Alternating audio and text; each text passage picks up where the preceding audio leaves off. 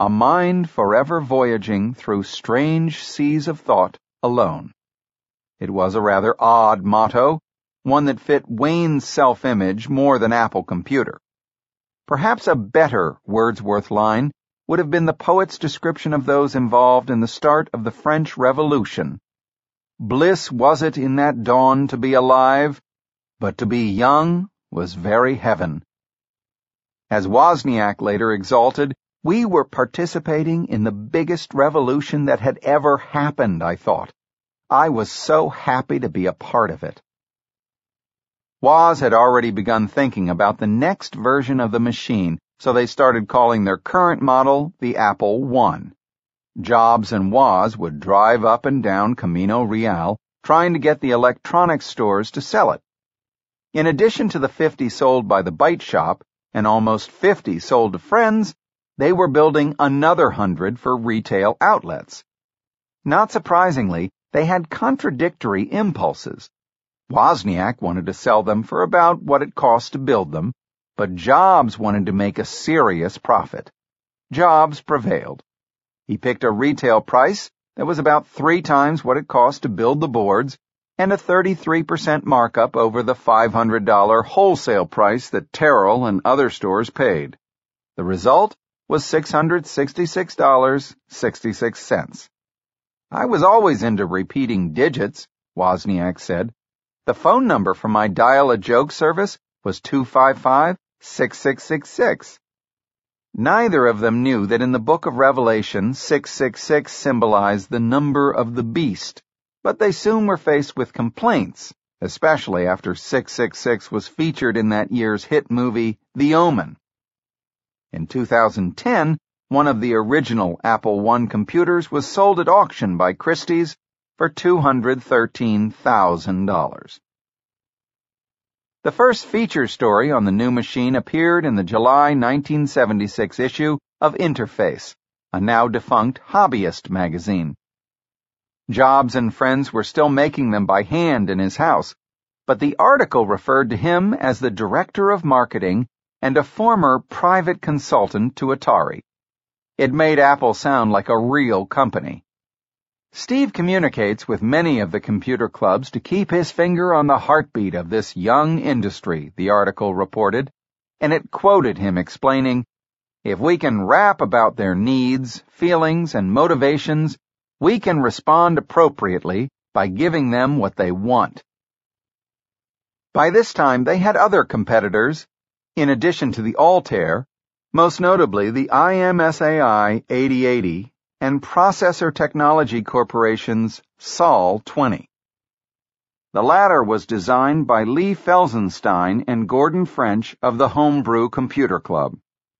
They all had the chance to go on display during Labor Day weekend of 1976 at the first annual Personal Computer Festival held in a tired hotel on the decaying boardwalk of Atlantic City, New Jersey. Jobs and Wozniak took a TWA flight to Philadelphia, cradling one cigar box with the Apple I and another with the prototype for the successor that Woz was working on. Sitting in the row behind them was Felsenstein, who looked at the Apple I and pronounced it thoroughly unimpressive. Wozniak was unnerved by the conversation in the row behind him. We could hear them talking in advanced business talk, he recalled, using business-like acronyms we'd never heard before. Wozniak spent most of his time in their hotel room tweaking his new prototype. He was too shy to stand at the card table that Apple had been assigned near the back of the exhibition hall. Daniel Kotke had taken the train down from Manhattan, where he was now attending Columbia, and he manned the table while Jobs walked the floor to inspect the competition. What he saw did not impress him. Wozniak, he felt reassured, was the best circuit engineer, and the Apple I, and surely its successor, could beat the competition in terms of functionality. However, the Sol 20 was better looking.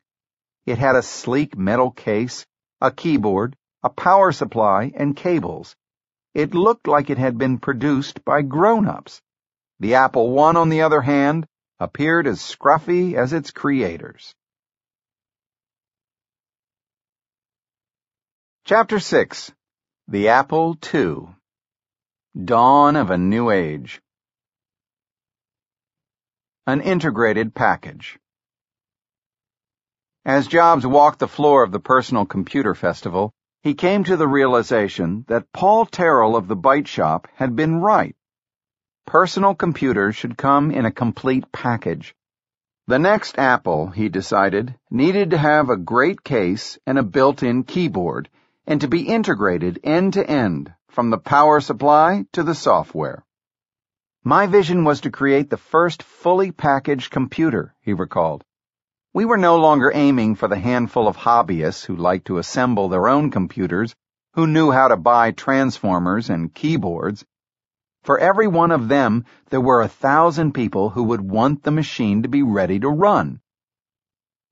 In their hotel room on that Labor Day weekend of 1976, Wozniak tinkered with the prototype of the new machine to be named the Apple II that Jobs hoped would take them to this next level. They brought the prototype out only once, late at night, to test it on the color projection television in one of the conference rooms. Wozniak had come up with an ingenious way to goose the machine's chips into creating color, and he wanted to see if it would work on the type of television that uses a projector to display on a movie-like screen. I figured a projector might have a different color circuitry that would choke on my color method, he recalled. So I hooked up the Apple II to this projector, and it worked perfectly. As he typed on his keyboard, colorful lines and swirls burst on the screen across the room. The only outsider who saw this first Apple II was the hotel's technician. He said he had looked at all the machines, and this was the one he would be buying. To produce the fully packaged Apple II would require significant capital, so they considered selling the rights to a larger company. Jobs went to Al Alcorn and asked for the chance to pitch it to Atari's management. He set up a meeting with the company's president, Joe Keenan, who was a lot more conservative than Alcorn and Bushnell. Steve goes in to pitch him, but Joe couldn't stand him, Alcorn recalled. He didn't appreciate Steve's hygiene. Jobs was barefoot and at one point put his feet up on a desk. Not only are we not going to buy this thing, Keenan shouted, but get your feet off my desk. Alcorn recalled thinking, oh well, there goes that possibility. In September, Chuck Peddle of the Commodore Computer Company came by the Jobs house to get a demo. We'd opened Steve's garage to the sunlight, and he came in wearing a suit and a cowboy hat, Wozniak recalled. Peddle loved the Apple II, and he arranged a presentation for his top brass a few weeks later at Commodore headquarters. You might want to buy us for a few $100,000, Jobs said when they got there. Wozniak was stunned by this ridiculous suggestion, but Jobs persisted. The Commodore honchos called a few days later to say they had decided it would be cheaper to build their own machine. Jobs was not upset. He had checked out Commodore and decided that their leadership was sleazy. Wozniak did not rue the lost money, but his engineering sensibilities were offended when the company came out with the Commodore PET 9 months later. It kind of sickened me. They made a real crappy product by doing it so quick. They could have had Apple. The Commodore flirtation brought to the surface a potential conflict between Jobs and Wozniak. Were they truly equal in what they contributed to Apple and what they should get out of it? Jerry Wozniak, who exalted the value of engineers over mere entrepreneurs and marketers, thought most of the money should be going to his son. He confronted Jobs personally when he came by the Wozniak house. You don't deserve shit, he told Jobs. You haven't produced anything. Jobs began to cry, which was not unusual. He had never been and would never be adept at containing his emotions. He told Steve Wozniak that he was willing to call off the partnership. If we're not 50-50, he said to his friend, you can have the whole thing. Wozniak, however, understood better than his father the symbiosis they had. If it had not been for Jobs, He might still be handing out schematics of his boards for free at the back of homebrew meetings. It was Jobs who had turned his ingenious designs into a budding business, just as he had with the blue box. He agreed they should remain partners. It was a smart call. To make the Apple II successful required more than just Wozniak's awesome circuit design. It would need to be packaged into a fully integrated consumer product, and that was Jobs' role. He began by asking their erstwhile partner, Ron Wayne, to design a case. I assumed they had no money, so I did one that didn't require any tooling and could be fabricated in a standard metal shop, he said. His design called for a plexiglass cover attached by metal straps and a roll-top door that slid down over the keyboard. Jobs didn't like it. He wanted a simple and elegant design, which he hoped would set Apple apart from the other machines with their clunky, gray metal cases. While haunting the appliance aisles at Macy's, he was struck by the Cuisinart food processors and decided that he wanted a sleek case made of light molded plastic. At a homebrew meeting, he offered a local consultant, Jerry Manick, $1,500 to produce such a design. Manick, dubious about Jobs' appearance, asked for the money up front. Jobs refused, but Manick took the job anyway. Within weeks, he had produced a simple, foam-molded plastic case that was uncluttered and exuded friendliness. Jobs was thrilled. Next came the power supply. Digital geeks like Wozniak paid little attention to something so analog and mundane, but Jobs decided it was a key component. In particular, he wanted, as he would his entire career, to provide power in a way that avoided the need for a fan. Fans inside computers were not Zen-like.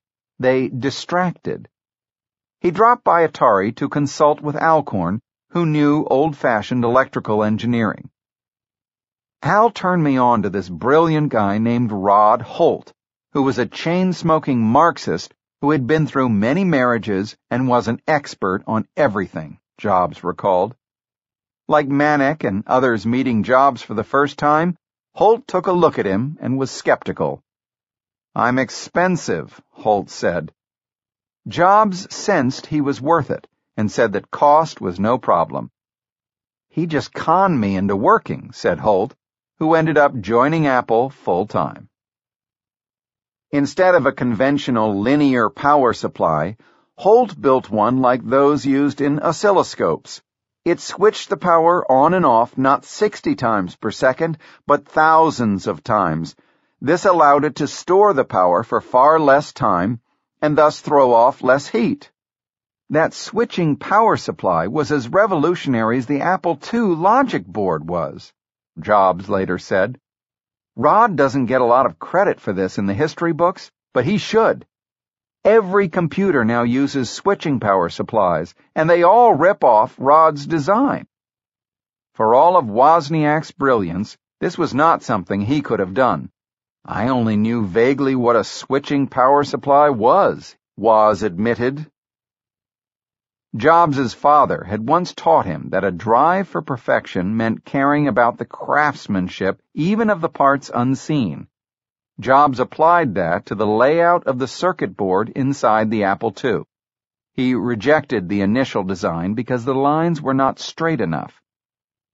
This passion for perfection led him to indulge his instinct to control.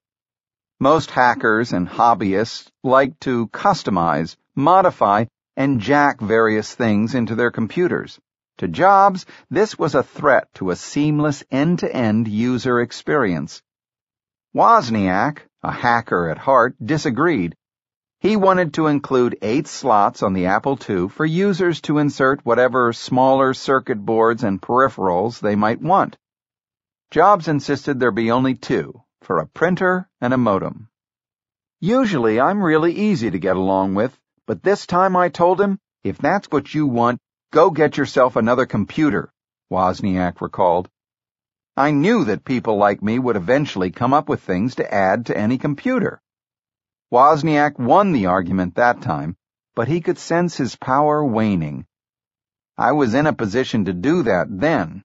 I wouldn't always be. Mike Markkula. All of this required money. The tooling of this plastic case was going to cost like $100,000, Jobs said. Just to get this whole thing into production was going to be like $200,000. He went back to Nolan Bushnell, this time to get him to put in some money and take a minority equity stake. He asked me if I would put $50,000 in, and he would give me a third of the company, said Bushnell. I was so smart, I said no. It's kind of fun to think about that when I'm not crying. Bushnell suggested that Jobs try Don Valentine, a straight-shooting former marketing manager at National Semiconductor who had founded Sequoia Capital, a pioneering venture capital firm. Valentine arrived at the Jobs' garage in a Mercedes wearing a blue suit, button-down shirt, and rep tie. His first impression was that Jobs looked and smelled odd. Steve was trying to be the embodiment of the counterculture. He had a wispy beard, was very thin, and looked like Ho Chi Minh. Valentine, however, did not become a preeminent Silicon Valley investor by relying on surface appearances. What bothered him more was that Jobs knew nothing about marketing and seemed content to peddle his product to individual stores one by one. If you want me to finance you, Valentine told him, you need to have one person as a partner who understands marketing and distribution and can write a business plan. Jobs tended to be either bristly or solicitous when older people offered him advice. With Valentine, he was the latter. Send me 3 suggestions, he replied. Valentine did. Jobs met them, and he clicked with one of them, a man named Mike Markkula, who would end up playing a critical role at Apple for the next 2 decades. Markkula was only 33, but he had already retired after working at Fairchild and then Intel, where he made millions on his stock options when the chipmaker went public. He was a cautious and shrewd man, with the precise moves of someone who had been a gymnast in high school, and he excelled at figuring out pricing strategies, distribution networks, marketing, and finance. Despite being slightly reserved, he had a flashy side when it came to enjoying his newly minted wealth. He built himself a house in Lake Tahoe and later an outsized mansion in the hills of Woodside. When he showed up for his first meeting at Jobs' garage, he was driving not a dark Mercedes like Valentine, but a highly polished gold Corvette convertible. When I arrived at the garage, Woz was at the workbench and immediately began showing off the Apple II, Markkula recalled. I looked past the fact that both guys needed a haircut and was amazed by what I saw on that workbench. You can always get a haircut. Jobs immediately liked Markkula. He was short, and he had been passed over for the top marketing job at Intel, which I suspect made him want to prove himself. He also struck Jobs as decent and fair. You could tell that if he could screw you, he wouldn't. He had a real moral sense to him. Wozniak was equally impressed. I thought he was the nicest person ever, he recalled. Better still, he actually liked what we had. Markkula proposed to Jobs that they write a business plan together.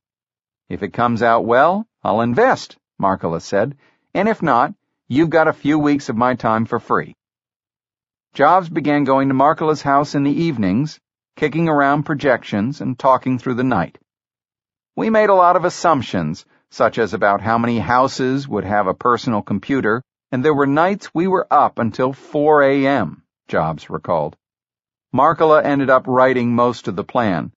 Steve would say, I will bring you this section next time, and he usually didn't deliver on time, so I ended up doing it. Markkula's plan envisioned ways of getting beyond the hobbyist market.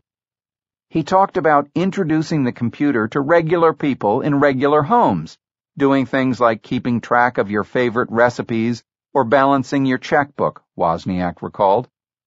Markkula made a wild prediction. "We're going to be a Fortune 500 company in 2 years," he said. "This is the start of an industry. It happens once in a decade." It would take Apple 7 years to break into the Fortune 500, but the spirit of Markkula's prediction turned out to be true. Markkula offered to guarantee a line of credit of up to $250,000 in return for being made a 1/3 equity participant. Apple would incorporate, and he, along with Jobs and Wozniak, would each own 26% of the stock. The rest would be reserved to attract future investors. The three met in the cabana by Markkula's swimming pool and sealed the deal. "I thought it was unlikely that Mike would ever see that $250,000 again, and I was impressed that he was willing to risk it," Jobs recalled. Now it was necessary to convince Wozniak to come on board full-time. "Why can't I keep doing this on the side and just have HP as my secure job for life?" he asked. Markkula said that wouldn't work, and he gave him a deadline of a few days to decide. "I felt very insecure in starting a company where I would be expected to push people around and control what they did," Wozniak recalled. "I'd decided long ago that I would never become someone authoritative." So he went to Markkula's cabana and announced that he was not leaving HP. Markkula shrugged and said, "Okay." But Jobs got very upset. He cajoled Wozniak. He got friends to try to convince him. He cried, yelled, and threw a couple of fits. He even went to Wozniak's parents' house, burst into tears, and asked Jerry for help. By this point, Wozniak's father had realized there was real money to be made by capitalizing on the Apple II, and he joined forces on Jobs' behalf. "I started getting phone calls at work and home from my dad, my mom, my brother, and various friends," Wozniak recalled. "Every one of them told me I'd made the wrong decision." None of that worked. Then Alan Baum, their Buck Fry clubmate at Homestead High, called. "You really ought to go ahead and do it," he said. He argued that if he joined Apple full-time, he would not have to go into management or give up being an engineer. "That was exactly what I needed to hear," Wozniak later said. "I could stay at the bottom of the organization chart as an engineer." He called Jobs and declared that he was now ready to come on board. On January 3, 1977, the new corporation, the Apple Computer Company, was officially created, and it bought out the old partnership that had been formed by Jobs and Wozniak 9 months earlier. Few people noticed. That month the Homebrew surveyed its members and found that of the 181 who owned personal computers, only 6 owned an Apple. Jobs was convinced, however, that the Apple II would change that. Markkula would become a father figure to Jobs. Like Jobs' adoptive father, he would indulge Jobs' strong will, and like his biological father, he would end up abandoning him. Markkula was as much a father-son relationship as Steve ever had, said the venture capitalist Arthur Rock. He began to teach Jobs about marketing and sales. "Mike really took me under his wing," Jobs recalled. His values were much aligned with mine. He emphasized that you should never start a company with the goal of getting rich. Your goal should be making something you believe in and making a company that will last. Markkula wrote his principles in a 1-page paper titled The Apple Marketing Philosophy that stressed 3 points. The first was empathy, an intimate connection with the feelings of the customer. We will truly understand their needs better than any other company. The second was focus. In order to do a good job of those things that we decide to do, we must eliminate all of the unimportant opportunities. The third, and equally important principle, awkwardly named, was impute. It emphasized that people form an opinion about a company or product based on the signals that it conveys.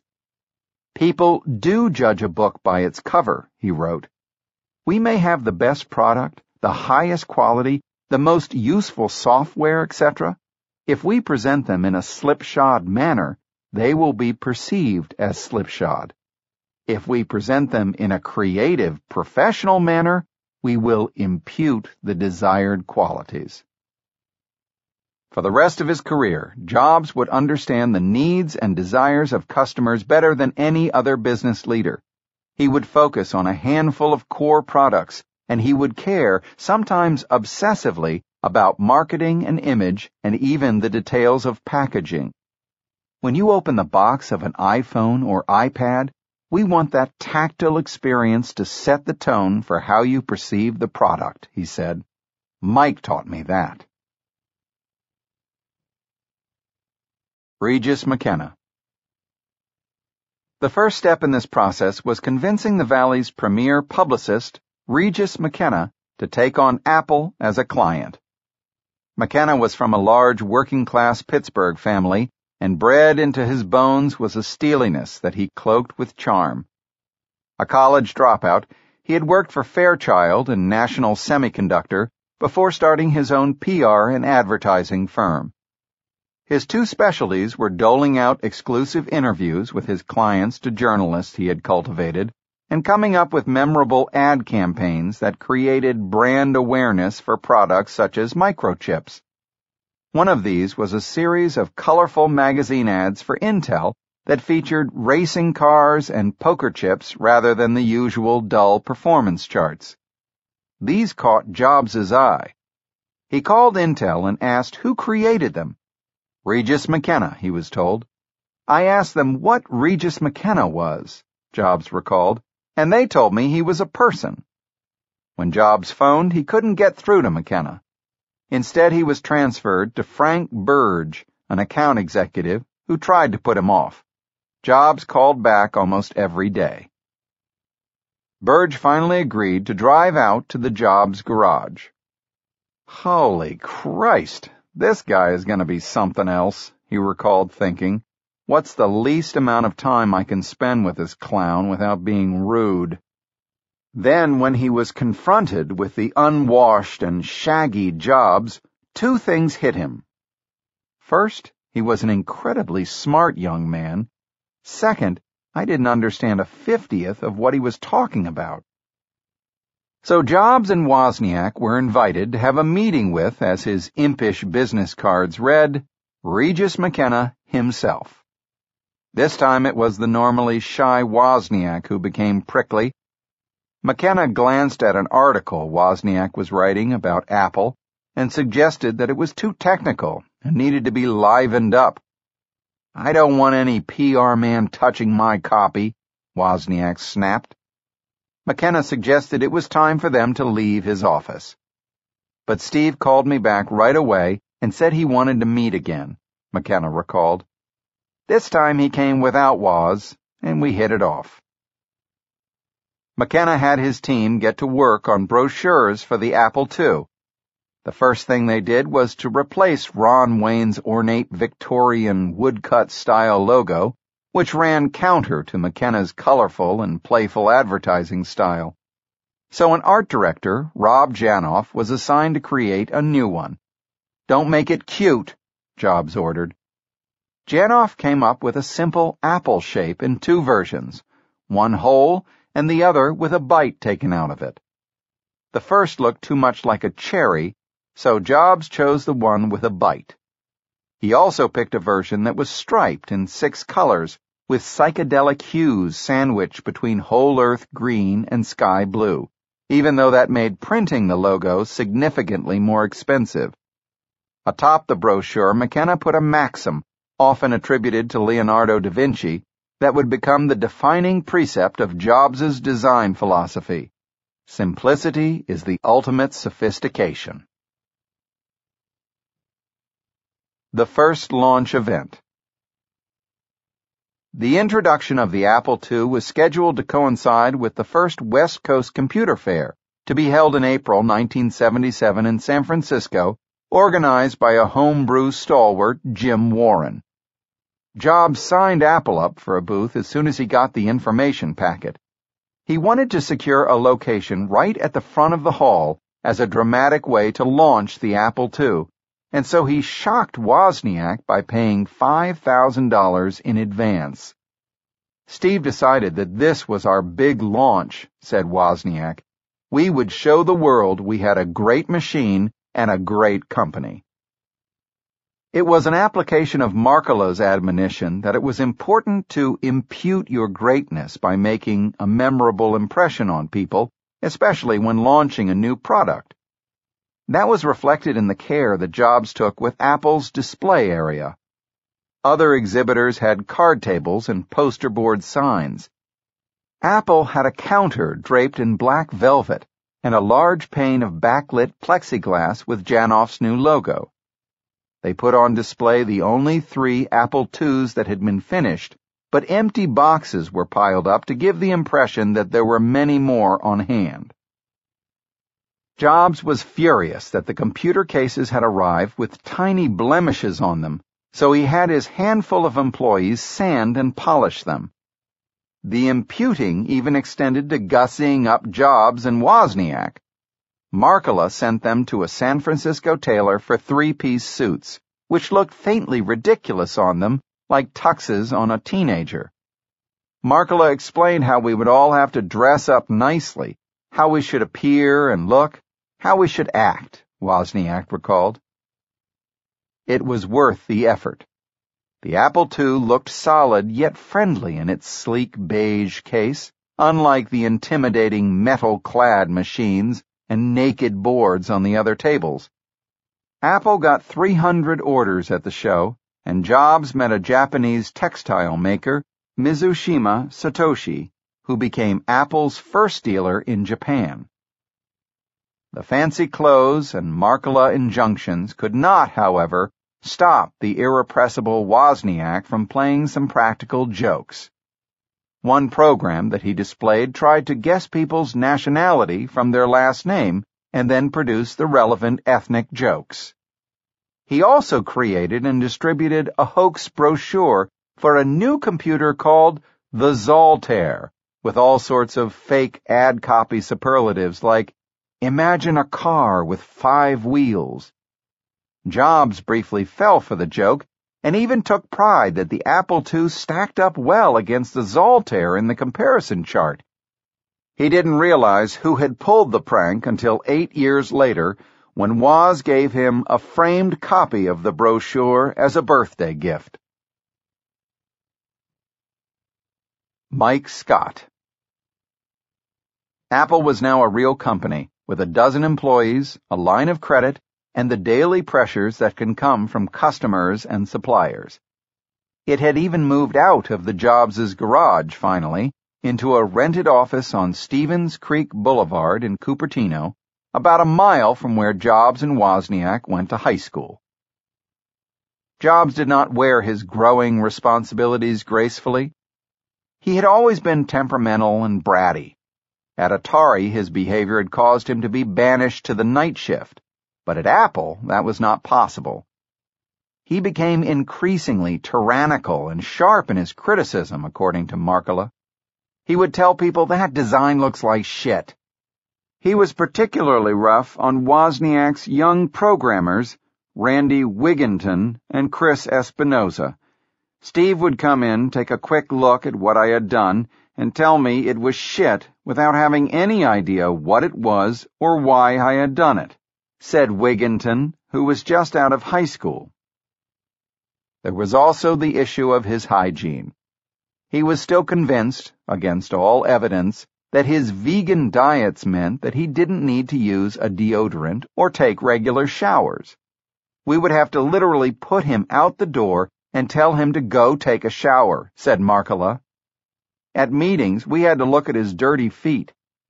Sometimes to relieve stress, he would soak his feet in the toilet, a practice that was not as soothing for his colleagues. Markkula was averse to confrontation, so he decided to bring in a president, Mike Scott, to keep a tighter rein on Jobs. Markkula and Scott had joined Fairchild on the same day in 1967, had adjoining offices, and shared the same birthday, which they celebrated together each year. At their birthday lunch in February 1977, when Scott was turning 32, Markkula invited him to become Apple's new president. On paper, he looked like a great choice. He was running a manufacturing line for National Semiconductor, and he had the advantage of being a manager who fully understood engineering. In person, however, he had some quirks. He was overweight, afflicted with tics and health problems, and so tightly wound that he wandered the halls with clenched fists. He also could be argumentative. In dealing with Jobs, that could be good or bad. Wozniak quickly embraced the idea of hiring Scott. Like Markkula, he hated dealing with the conflicts that Jobs engendered. Jobs, not surprisingly, had more conflicted emotions. "I was only 22, and I knew I wasn't ready to run a real company," he said. "But Apple was my baby, and I didn't want to give it up." Relinquishing any control was agonizing to him. He wrestled with the issue over long lunches at Bob's Big Boy Hamburgers, Woz's favorite place, and at the Good Earth restaurant, Jobs's. He finally acquiesced, reluctantly. Mike Scott, called Scotty to distinguish him from Mike Markkula, had one primary duty: managing Jobs. This was usually accomplished by Jobs's preferred mode of meeting, which was taking a walk together. "My very first walk was to tell him to bathe more often," Scott recalled. He said that in exchange, I had to read his fruitarian diet book and consider it as a way to lose weight. Scott never adopted the diet or lost much weight, and Jobs made only minor modifications to his hygiene. Steve was adamant that he bathed once a week, and that was adequate as long as he was eating a fruitarian diet. Jobs's desire for control and disdain for authority were destined to be a problem with the man who was brought in to be his regent, especially when Jobs discovered that Scott was one of the only people he had yet encountered who would not bend to his will. The question between Steve and me was who could be most stubborn, and I was pretty good at that, Scott said. He needed to be sat on, and he sure didn't like that. Jobs said later, "I never yelled at anyone more than I yelled at Scotty." An early showdown came over employee badge numbers. Scott assigned number 1 to Wozniak and number 2 to Jobs. Not surprisingly, Jobs demanded to be number 1. "I wouldn't let him have it, because that would stoke his ego even more," said Scott. Jobs threw a tantrum, even cried. Finally, he proposed a solution. He would have badge number 0. Scott relented, at least for the purpose of the badge, but the Bank of America required a positive integer for its payroll system, and Jobs's remained number 2. There was a more fundamental disagreement that went beyond personal petulance. J. Elliott, who was hired by Jobs after a chance meeting in a restaurant, noted Jobs's salient trait. His obsession is a passion for the product, a passion for product perfection. Mike Scott, on the other hand, never let a passion for the perfect take precedence over pragmatism. The design of the Apple II case was one of many examples. The Pantone Company, which Apple used to specify colors for its plastic, had more than 2,000 shades of beige. None of them were good enough for Steve, Scott marveled. He wanted to create a different shade, and I had to stop him. When the time came to tweak the design of the case, Jobs spent days agonizing over just how rounded the corners should be. "I didn't care how rounded they were," said Scott. "I just wanted it decided." Another dispute was over engineering benches. Scott wanted a standard gray. Jobs insisted on special order benches that were pure white. All of this finally led to a showdown in front of Markkula about whether Jobs or Scott had the power to sign purchase orders. Markkula sided with Scott. Jobs also insisted that Apple be different in how it treated customers. He wanted a 1-year warranty to come with the Apple II. This flabbergasted Scott. The usual warranty was 90 days. Again, Jobs dissolved into tears during one of their arguments over the issue. They walked around the parking lot to calm down, and Scott decided to relent on this one. Wozniak began to rankle at Jobs' style. Steve was too tough on people. I wanted our company to feel like a family where we all had fun and shared whatever we made. Jobs, for his part, felt that Wozniak simply would not grow up. He was very childlike. He did a great version of BASIC, but then never could buckle down and write the floating point BASIC we needed. So we ended up later having to make a deal with Microsoft. He was just too unfocused. But for the time being, the personality clashes were manageable, mainly because the company was doing so well. Ben Rosen, the analyst whose newsletters shaped the opinions of the tech world, became an enthusiastic proselytizer for the Apple II. An independent developer came up with the first spreadsheet and personal finance program for personal computers, VisiCalc, and for a while it was available only on the Apple II, turning the computer into something that businesses and families could justify buying. The company began attracting influential new investors. The pioneering venture capitalist Arthur Rock had initially been unimpressed when Markkula sent Jobs to see him. He looked as if he had just come back from seeing that guru he had in India, Rock recalled, and he kind of smelled that way too. But after Rock scoped out the Apple II, he made an investment and joined the board. The Apple II would be marketed in various models for the next 16 years with close to 6 million sold. More than any other machine, it launched the personal computer industry. Wozniak deserves the historic credit for the design of its awe-inspiring circuit board and related operating software, which was one of the era's great feats of solo invention. But Jobs was the one who integrated Wozniak's boards into a friendly package, from the power supply to the sleek case. He also created the company that sprang up around Wozniak's machines. As Regis McKenna later said, Woz designed a great machine, but it would be sitting in hobby shops today were it not for Steve Jobs. Nevertheless, most people considered the Apple II to be Wozniak's creation. That would spur Jobs to pursue the next great advance, one that he could call his own. Chapter 7. Chrisanne and Lisa. He who is abandoned. Ever since they had lived together in a cabin during the summer after he graduated from high school, Chrisanne Brennan had woven in and out of Jobs' life. When he returned from India in 1974, they spent time together at Robert Friedland's farm. Steve invited me up there, and we were just young and easy and free, she recalled. There was an energy there that went to my heart. When they moved back to Los Altos, their relationship drifted into being, for the most part, merely friendly. He lived at home and worked at Atari. She had a small apartment and spent a lot of time at Coban Chino's Zen Center.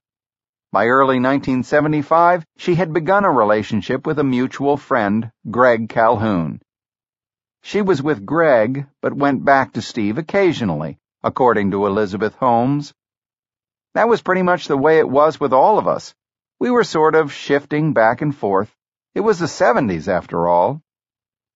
Calhoun had been at Reed with Jobs, Friedland, Kotke, and Holmes. Like the others, he became deeply involved with Eastern spirituality, dropped out of Reed, and found his way to Friedland's farm. There he moved into an 8-by-20-foot chicken coop that he converted into a little house by raising it onto cinder blocks and building a sleeping loft inside. In the spring of 1975, Brennan moved in with him, and the next year they decided to make their own pilgrimage to India. Jobs advised Calhoun not to take Brennan with him, saying that she would interfere with his spiritual quest, but they went together anyway. "I was just so impressed by what happened to Steve on his trip to India that I wanted to go there," she said. Theirs was a serious trip, beginning in March 1976 and lasting almost a year. At one point they ran out of money, so Calhoun hitchhiked to Iran to teach English in Tehran. Brennan stayed in India, and when Calhoun's teaching stint was over, they hitchhiked to meet each other in the middle, in Afghanistan. The world was a very different place back then. After a while, their relationship frayed, and they returned from India separately. By the summer of 1977, Brennan had moved back to Los Altos, where she lived for a while in a tent on the grounds of Coben Chino's Zen Center. By this time, Jobs had moved out of his parents' house and was renting a $600 per month suburban ranch house in Cupertino with Daniel Kotke. It was an odd scene of free-spirited hippie types living in a tract house they dubbed Rancho Suburbia. It was a 4-bedroom house, and we occasionally rented one of the bedrooms out to all sorts of crazy people, including a stripper for a while, recalled Jobs. Kotke couldn't quite figure out why Jobs had not just gotten his own house, which he could have afforded by then. "I think he just wanted to have a roommate," Kotke speculated. Even though her relationship with Jobs was sporadic, Brennan soon moved in as well. This made for a set of living arrangements worthy of a French farce. The house had 2 big bedrooms and 2 tiny ones. Jobs, not surprisingly, commandeered the largest of them, and Brennan, who was not really living with him, moved into the other big bedroom. The 2 middle rooms were like for babies, and I didn't want either of them, so I moved into the living room and slept on a foam pad, said Kotke. They turned one of the small rooms into space for meditating and dropping acid, like the attic space they had used at Reed. It was filled with foam packing material from Apple boxes. Neighborhood kids used to come over and we would toss them in it, and it was great fun, said Kotke. But then Chris Ann brought home some cats who peed in the foam, and then we had to get rid of it. Living in the house at times rekindled the physical relationship between Brennan and Jobs, and within a few months she was pregnant. "Steve and I were in and out of a relationship for 5 years before I got pregnant," she said. "We didn't know how to be together, and we didn't know how to be apart." When Greg Calhoun hitchhiked from Colorado to visit them on Thanksgiving 1977, Brennan told him the news. "Steve and I got back together, and now I'm pregnant. But now we are on again and off again, and I don't know what to do." Calhoun noticed that Jobs was disconnected from the whole situation. He even tried to convince Calhoun to stay with them and come to work at Apple. Steve was just not dealing with Chris Ann or the pregnancy, he recalled. "He could be very engaged with you in one moment, but then very disengaged. There was a side to him that was frighteningly cold." When Jobs did not want to deal with a distraction, he sometimes just ignored it, as if he could will it out of existence. At times he was able to distort reality, not just for others, but even for himself. In the case of Brennan's pregnancy, he simply shut it out of his mind. When confronted, he would deny that he knew he was the father, even though he admitted that he had been sleeping with her. "I wasn't sure it was my kid, because I was pretty sure I wasn't the only one she was sleeping with," he told me later. "She and I were not really even going out when she got pregnant. She just had a room in our house." Brennan had no doubt that Jobs was the father. She had not been involved with Greg or any other men at the time. Was he lying to himself, or did he not know that he was the father? "I just think he couldn't access that part of his brain, or the idea of being responsible," Kotke said. Elizabeth Holmes agreed. He considered the option of parenthood and considered the option of not being a parent, and he decided to believe the latter. He had other plans for his life. There was no discussion of marriage. "I knew that she was not the person I wanted to marry. and we would never be happy, and it wouldn't last long, Jobs later said. I was all in favor of her getting an abortion, but she didn't know what to do. She thought about it repeatedly and decided not to, or I don't know that she ever really decided. I think time just decided for her. Brennan told me that it was her choice to have the baby. He said he was fine with an abortion but never pushed for it. Interestingly, given his own background, he was adamantly against one option. He strongly discouraged me putting the child up for adoption, she said. There was a disturbing irony. Jobs and Brennan were both 23, the same age that Joanne Shabel and Abdul Fattah Jandali had been when they had Jobs. He had not yet tracked down his biological parents, but his adoptive parents had told him some of their tale. I didn't know then about this coincidence of our ages, so it didn't affect my discussions with Chris Ann, he later said. He dismissed the notion that he was somehow following his biological father's pattern of getting his girlfriend pregnant when he was 23, but he did admit that the ironic resonance gave him pause. When I did find out that he was 23 when he got Joanne pregnant with me, I thought, whoa. The relationship between Jobs and Brennan quickly deteriorated. Chris Ann would get into this kind of victim mode when she would say that Steve and I were ganging up on her, Kotke recalled. Steve would just laugh and not take her seriously. Brennan was not, as even she later admitted, very emotionally stable. She began breaking plates, throwing things, trashing the house, and writing obscene words in charcoal on the wall. She said that Jobs kept provoking her with his callousness. He was an enlightened being who was cruel. Kotke was caught in the middle.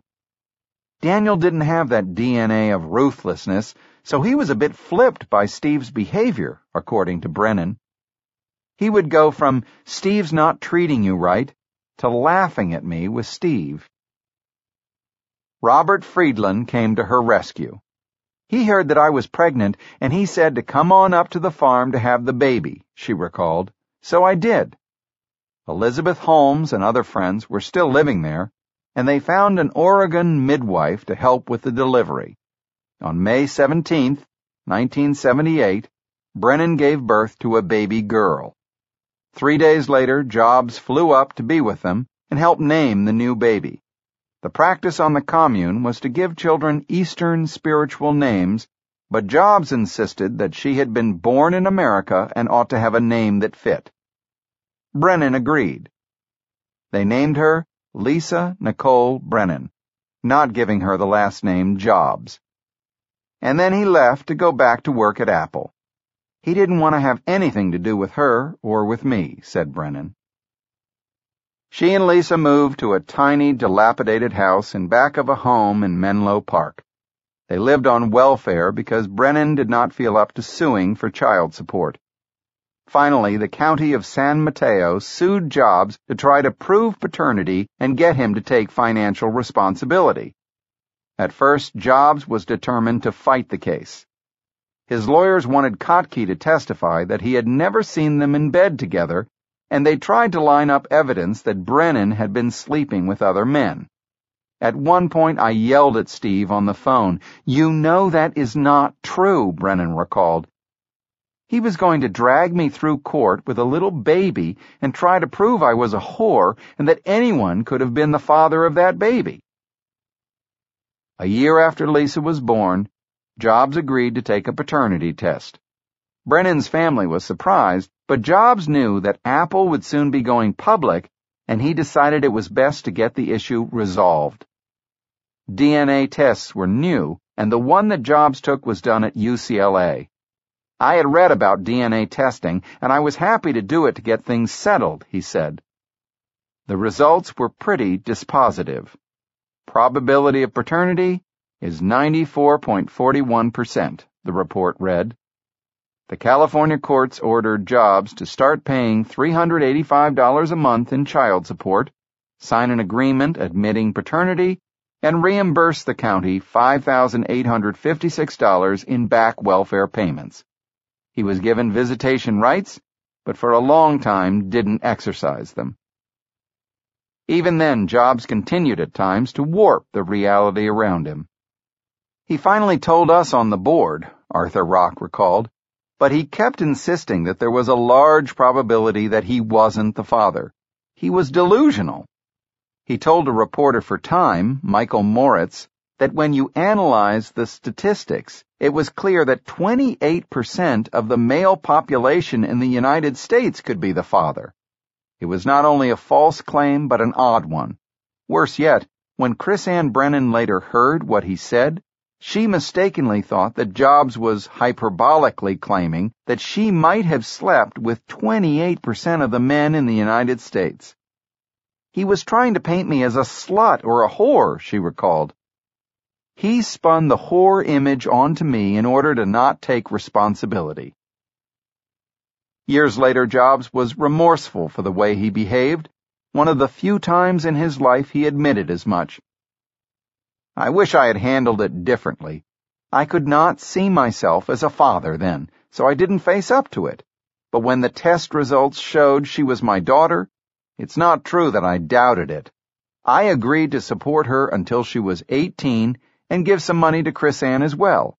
I found a house in Palo Alto and fixed it up and let them live there rent-free. Her mother found her great schools, which I paid for.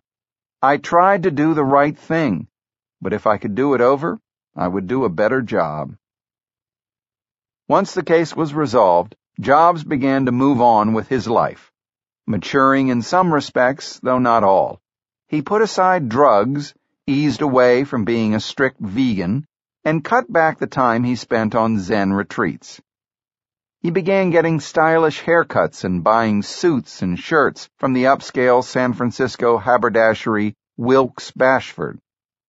And he settled into a serious relationship with one of Regis McKenna's employees, a beautiful Polynesian Polish woman named Barbara Jasinski. There was still, to be sure, a childlike rebellious streak in him. He, Jasinski, and Kotke liked to go skinny dipping in Felt Lake on the edge of Interstate 280 near Stanford, and he bought a 1966 BMW R62 motorcycle that he adorned with orange tassels on the handlebars. He could also still be bratty. He belittled waitresses and frequently returned food with the proclamation that it was garbage. At the company's first Halloween party in 1979, he dressed in robes as Jesus Christ, an act of semi-ironic self-awareness that he considered funny, but that caused a lot of eye-rolling. Even his initial stirrings of domesticity had some quirks. He bought a proper house in the Los Gatos Hills, which he adorned with a Maxfield Parrish painting, a Braun coffee maker, and Henkel's knives. But because he was so obsessive when it came to selecting furnishings, it remained mostly barren, lacking beds or chairs or couches. Instead, his bedroom had a mattress in the center, framed pictures of Einstein and Maharaji on the walls, and an Apple II on the floor. Chapter 8.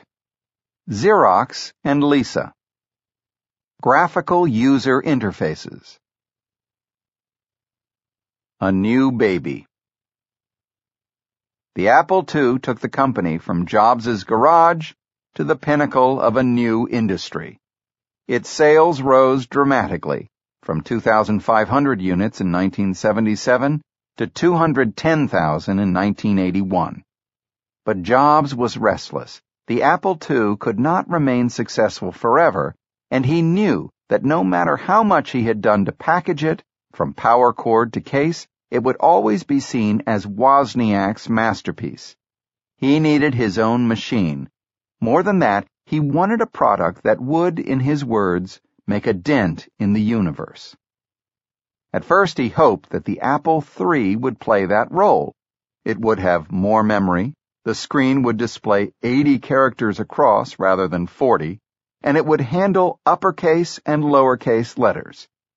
Indulging his passion for industrial design, Jobs decreed the size and shape of the external case, and he refused to let anyone alter it. even as committees of engineers added more components to the circuit boards. The result was piggybacked boards with poor connectors that frequently failed. When the Apple III began shipping in May 1980, it flopped. Randy Wigginton, one of the engineers, summed it up. The Apple III was kind of like a baby conceived during a group orgy, and later everybody had this bad headache, and there's this bastard child, and everyone says, "It's not mine." By then, Jobs had distanced himself from the Apple III and was thrashing about for ways to produce something more radically different. At first, he flirted with the idea of touch screens, but he found himself frustrated. At one demonstration of the technology, he arrived late, fidgeted a while, then abruptly cut off the engineers in the middle of their presentation with a brusque "Thank you." They were confused. "Would you like us to leave?" one asked. Jobs said yes, then berated his colleagues for wasting his time. Then he and Apple hired 2 engineers from Hewlett-Packard to conceive a totally new computer. The name Jobs chose for it would have caused even the most jaded psychiatrist to do a double take. The Lisa. Other computers had been named after daughters of their designers, but Lisa was a daughter Jobs had abandoned and had not yet fully admitted was his. "Maybe he was doing it out of guilt," said Andrea Cunningham, who worked at Regis McKenna on public relations for the project. "We had to come up with an acronym so that we could claim it was not named after Lisa the child. The one they reverse engineered was Local Integrated Systems Architecture, and despite being meaningless, it became the official explanation for the name. Among the engineers, it was referred to as LISA, Invented Stupid Acronym. Years later, when I asked about the name, Jobs admitted simply, "Obviously, it was named for my daughter." The Lisa was conceived as a $2,000 machine based on a 16-bit microprocessor rather than the 8-bit one used in the Apple II. Without the wizardry of Wozniak, who was still working quietly on the Apple II, the engineers began producing a straightforward computer with a conventional text display, unable to push the powerful microprocessor to do much exciting stuff. Jobs began to grow impatient with how boring it was turning out to be. There was, however, one programmer who was infusing the project with some life, Bill Atkinson. He was a doctoral student in neuroscience who had experimented with his fair share of acid. When he was asked to come work for Apple, he declined. But then Apple sent him a non-refundable plane ticket, and he decided to use it and let Jobs try to persuade him.